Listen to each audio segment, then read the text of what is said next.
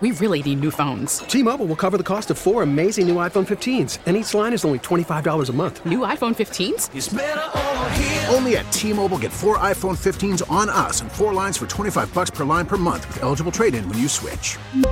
Minimum of 4 lines for $25 per line per month with autopay discount using debit or bank account. $5 more per line without autopay, plus taxes and fees. Phone fee at 24 monthly bill credits for well-qualified customers. Contact us before canceling account to continue bill credits or credit stop and balance on required finance agreement due. $35 per line connection charge applies. See T-Mobile.com.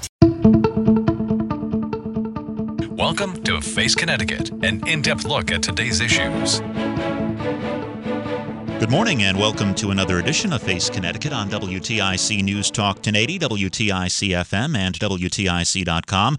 Aaron Kupek with you this Sunday morning, and we are pleased to be joined by Dana Moffinson. He is a special agent with the Drug Enforcement Administration, and he's here to talk to us and give us an update on the opioid addiction crisis, which has been gripping not only Connecticut, but really the entire country. Good morning to you, sir. Good morning, Aaron. Well, bring us up to date. Has the opioid addiction crisis plateaued? Is it evolving? Has it subsided at all? Or does it continue to increase in Connecticut? I would define the opioid epidemic in Connecticut as concerning. We've seen some trends continue to move in one direction, and we've seen some trends continue to move in the other. What are some of the most concerning trends you see? I would say that the fentanyl and fentanyl analogs that we see, as well as the counterfeit pharmaceuticals and the diverted pharmaceuticals, remain a major concern to law enforcement. On the other side of the coin, are you seeing any encouraging trends?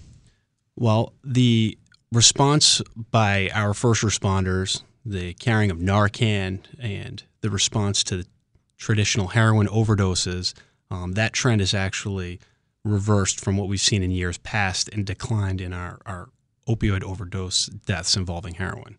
Looking at newly released numbers from the state medical examiner, there were over 1,000 accidental overdose deaths in Connecticut last year, and fentanyl was involved in 677 of them.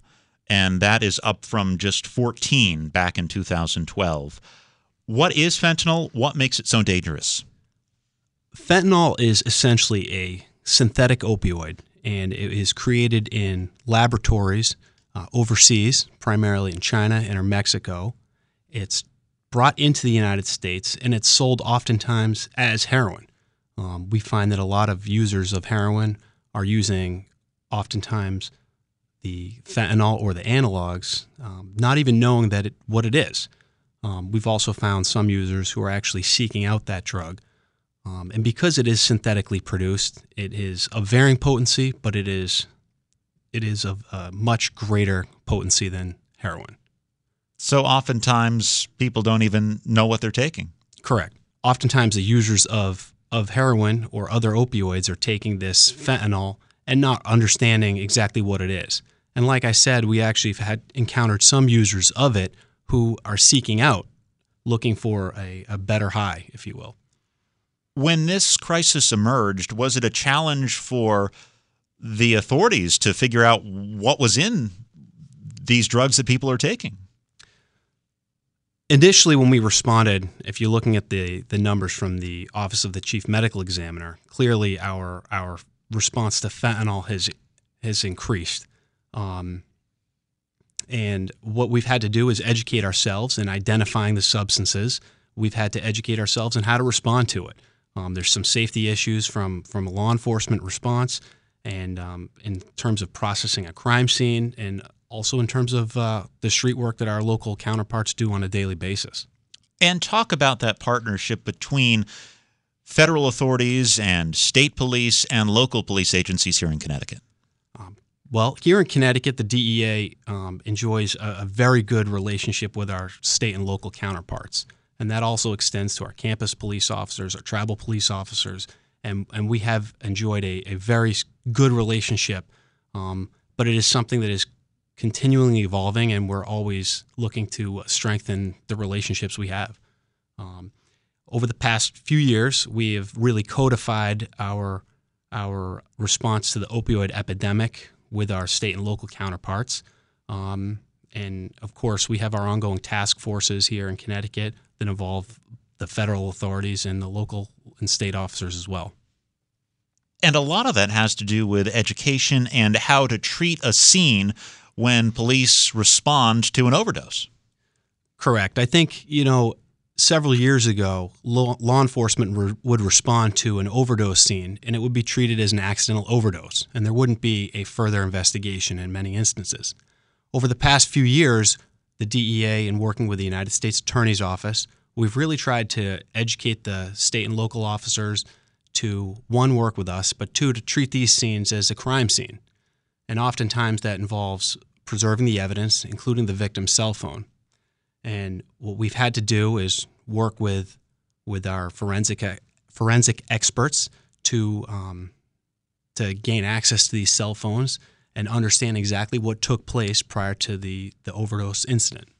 With the ultimate goal being to track down the source of the drugs? Correct, right. And oftentimes that starts with someone in between, a friend or a relative in some instances. And what we've tried to do is really work up the chain as fast as we can to identify the most lethal opioids that are out in the streets right now. When authorities respond to an overdose scene, it seems the thinking has evolved a bit on how to handle that person if they survive, and perhaps focusing more on treatment than putting them in a jail cell while going after the person or people who supplied the drugs. But the lines can be blurred sometimes, can't they? Absolutely. Look, as DEA agents and our state and local counterparts, we're looking to identify and target the most significant drug distributors and individuals that we can. But oftentimes with working fatal overdose investigations, we've found that the first person that we've come in contact with is a friend or a relative of the deceased. But what we're trying to do is really work up the chain, identify the source of supply, and oftentimes that involves the court getting involved to get treatment for those people who need treatment, but also separate those people who are distributing drugs from the rest of our community. And I would imagine that sometimes these investigations can take you to other countries. Well, some of these cases that we've been involved with, we have linked to much more significant investigations and ongoing investigations. And we've been fortunate to have the resources and support of the United States Attorney's Office in doing these cases. They've dedicated prosecutors who typically are involved in civil cases to work such cases that we're involved with. And they really have partnered up with us to make as much of an impact as we possibly can. The opioid addiction crisis doesn't seem to know any boundaries. It's not something that just affects cities or just affects the suburbs, is it? Right. And also I'd say every age group too. We've seen investigations take us to interview teenagers and as well as much older people. There's no economic boundary. There's no social boundary. And this has just devastated every aspect. I don't think there's a family in Connecticut that hasn't been directly or indirectly impacted by some aspect of this crisis. I know every story is different, and it's sometimes you get desensitized when you look at just the numbers, but every one of those numbers is a person. And is there a typical path that leads to addiction from what you see in your job? I think you certainly see some common trends with respect to opioid overdoses. Sometimes it's a college student who broke an ankle or had a knee injury and starts with a prescription for legitimate oxycodone, and that develops into an addiction, and it goes down the path that we've seen time and time again. And of course, there's other paths that have led to addiction and death, but there certainly are some common trends that we see. When you talk about every death being much more than a statistic, we do talk to families. We talk to of overdose victims. And on the way here this morning, I did have another conversation with a family member who of an overdose that occurred almost a year ago. And every overdose that every fatal overdose that happens in Connecticut impacts a family, and it is a problem. That must be mentally grueling to have those conversations with people who oftentimes are in grief and shock over the loss of a loved one. They are difficult. I am fortunate to work with a wonderful group of other DEA agents and diversion investigators, supervisors, and prosecutors. And we have assembled a team of people who are dedicated to doing this. And all throughout Connecticut, throughout the United States, and outside of the United States, there are DEA agents like myself working very hard at all hours trying to reverse these trends. And we will continue to do that and continue to try and make an effort. Families of overdose victims, are they angry? Are they upset? Do they want to find out where these drugs came from? Do they want to go after the people producing these drugs? You know, I don't think I can say that every family fits into one category. I think the common theme is a lot of these parents, particularly the parents, sometimes brothers or sisters, they want to see something good come out of a horrific situation, and they don't want it to happen to anyone else. And I think that's an admirable thing. And certainly the phone calls that I get and the phone calls I get from local law enforcement oftentimes are parents advocating for their family members' investigation to proceed forward. And it is challenging from our end because there are so many of them that we've become involved with, and that's another area where we've had to rely on our state and local counterparts to really help us push forward. And to hear some of the family members who've lost loved ones speak, I mean, police can say all they want about overdoses and the dangers of drugs, but to hear it from a family member who's lost someone, that's powerful. It is, and the United States Attorney's Office recognized that, and part of what we do is we go out to schools, high schools, middle schools, community groups, and we address the student body, we address the parents, and we have conversations with them. And almost on every occasion, we actually bring one of the parents or family members from an overdose victim, and they speak. And their story is far more powerful than what I have to say or what a prosecutor has to say. You're listening to Face Connecticut. We are talking to Dana Moffinson. He's a special agent with the Drug Enforcement Administration talking about the opioid addiction crisis in Connecticut. You mentioned the growing concern of counterfeit pharmaceuticals. I would gather these are produced by people who have profit in mind and don't really care about the consequences. People sell heroin to make money, and when a counterfeit substance such as fentanyl came onto the scene at a much cheaper cost, people profiting off of the sale of heroin transitioned to the sale of fentanyl. It was clearly more profitable. And with the popularity of prescription pharmaceuticals, particularly opioids, those people who are selling these drugs identified that as an area to increase their profits. Oftentimes we find these people are manufacturing counterfeit pills, either with quite simple tools and dyes or really sophisticated equipment. And sometimes that's done here in the United States, and sometimes that's done outside of the United States. But those prescription pills are of varying potency. We have seized pills that have no oxycodone, no controlled substance in it, and we've seized pills that are strict fentanyl. And when those pills hit the street, they're particularly dangerous. One of the concerning things is that when law enforcement puts out an alert about an especially potent version of a drug that is out there and has caused a number of overdoses and maybe deaths, there are some people who will, in fact, seek that out. We have found that, and the local police chiefs and the prosecutors have to make a decision and find a balance. We have an obligation to protect the public, and those decisions are made with the best interest of the community.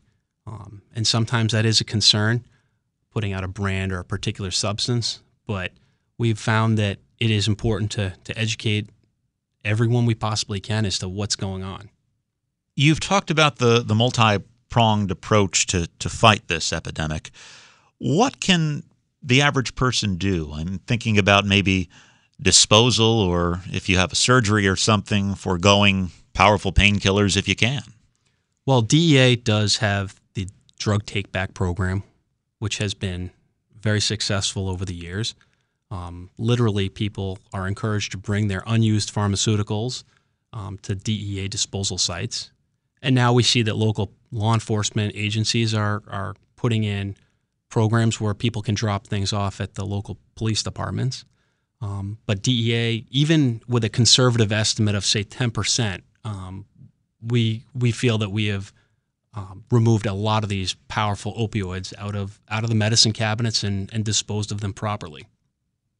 And that really is an issue that, it's that painkiller you maybe didn't even take after a surgery that's sitting in the medicine cabinet, and who can get access to that? Right. And we have found that many young people start experimenting with drugs or use or go to the medicine cabinet in their parents' or a friend's house. And that is concerning.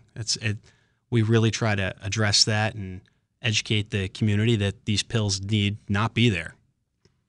It seems there has been more talk in the past year or so with the medical community about what they can do to maybe quell this crisis in terms of how drugs are prescribed and alternatives.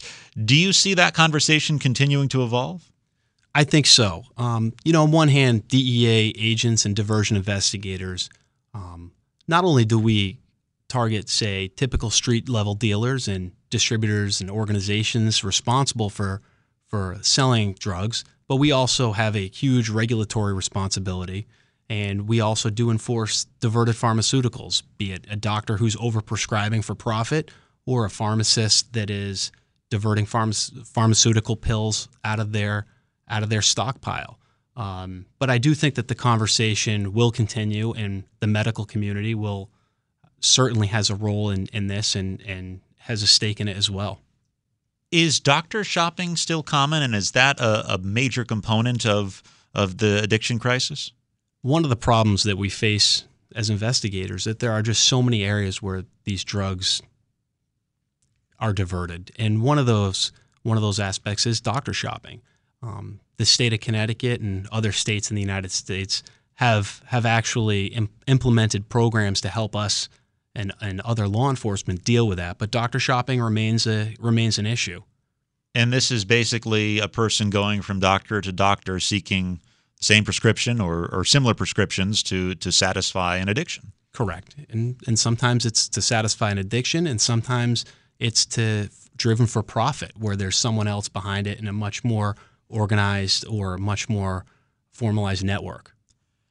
Looking at the accidental overdose death numbers from 2017 in Connecticut, as we mentioned earlier, over 1,000, in fact, 1,038. Those numbers would be higher if it were not for overdose reversal drugs. I think they would be. I think that the availability of Narcan and the training of Narcan has certainly impacted that. And it's easy to point out that the numbers have increased, but I certainly, we can appreciate the fact that the numbers most certainly would have increased even further had we not been doing what we're doing. And drugs like Narcan are widely available now. First responders typically carry them. Others carry them just in case. Is there the threat that someone might say, well, if I overdose, if I take too much, someone will be there with Narcan to bring me back? Some of the people that we've come in contact with say they've overdosed and they thankfully haven't passed. We do oftentimes find that there is Narcan. I've never really stopped to think about the standpoint or the viewpoint that for an addict or someone who's using to have Narcan available. I mean, we're out here doing what we do to try and save lives, and we'll take any advantage that we can get our hands on to make something good come of this. How important a component is education, especially youth, when it comes to addiction? It's critical. I mean, that's why we're doing what we're doing, speaking to schools. It's not something that we years ago would do as much as we're doing now, but we are finding the agents, we're finding the prosecutors to go out and do this because it's important. Certainly talking to the student groups during the day, and speaking to the parent groups at night is something we've found very effective. And oftentimes we'll do that in concert with a video or some other graphics that are useful. I'm wondering what the average day is like for a DEA special agent. Well, there is no special agent typical day. Certainly, there's a lot of administrative work, there's surveillance, controlled purchases. There are an varying things that DE agents do. We are always doing surveillance. We are doing, like I said, working with confidential sources and doing controlled purchases. We're doing undercover work and research. We're working with prosecutors, completing federal search warrants and arrest warrants, and of course enforcement activities. Our surveillance could be several minutes in a day, or it could take hours. And like I said earlier, there's efforts being done at all hours of the day throughout the state, throughout the United States, and outside in our foreign offices, working with our foreign counterparts. So there really is no typical day, but there are more challenging aspects, and we're out there doing what we can do. I gather that when federal authorities made the decision to really try to tackle the opioid addiction crisis, your workload must have increased a lot, and maybe cases that didn't even come across your desk before are now a focus. Right, and I think for me personally, staying organized has helped. But like I said earlier, we really have looked to our state and local officers to help us. And part of that process involves deputizing them and pushing out the tools that we enjoy to our counterparts. And that may be something as simple as helping a local officer extract the telephone, a cellular telephone seized at a crime scene, or it may include funding the purchase of some equipment so that they're able to do something with us or on their own. So yeah, we've had to get creative in how we deal with the challenges of a different caseload. I'm guessing even just trying to get into a cell phone can be a challenge sometimes, but is there a typical amount of time it would take to process an average overdose scene? I would say that each scene is different. Most of the overdose death investigations that we have been successful with have involved a cell phone. Of course, that the methods of communication today are ever changing, and we have to educate ourselves. So some things we're able to do rather quickly, and some things take some more time. When you're prosecuting these cases, it oftentimes comes down to how judges handle them. Have you seen an evolution of how judges are dealing with these cases? Well, when the United States Attorney's Office committed with us to work these cases, one of the things that I've noticed that's different in these types of overdose investigations and prosecutions is involving the families of the victims and giving them an opportunity to speak at the sentencings of our drug arrests has had a meaningful impact, I believe, with the judges. I think typically we've seen sentences increase in many cases, and involving these parents has made a tremendous impact, not only in prosecuting these cases, but in how these cases are handled, our intake, and how we're able to commit resources to them.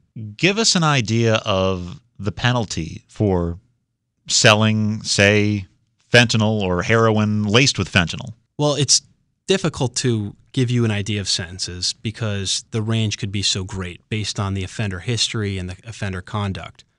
We have seen sentencings range anywhere from, say, probation to many years in jail. And that would, again, depend on a number of factors, including cooperation of the defendant, acceptance of responsibility, prior conduct, history, and really the offense. And the prosecutors have actually been creative in their charging.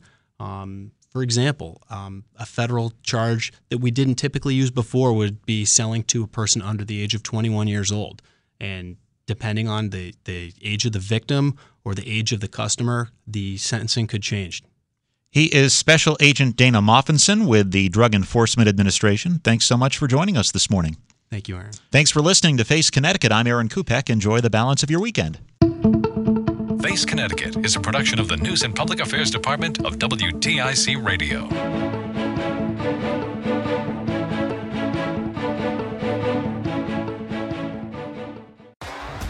T-Mobile has invested billions to light up America's largest 5G network, from big cities to small towns, including right here in yours. And great coverage is just the beginning. Right now, families and small businesses can save up to 20% versus AT&T and Verizon when they switch. Visit your local T-Mobile store today.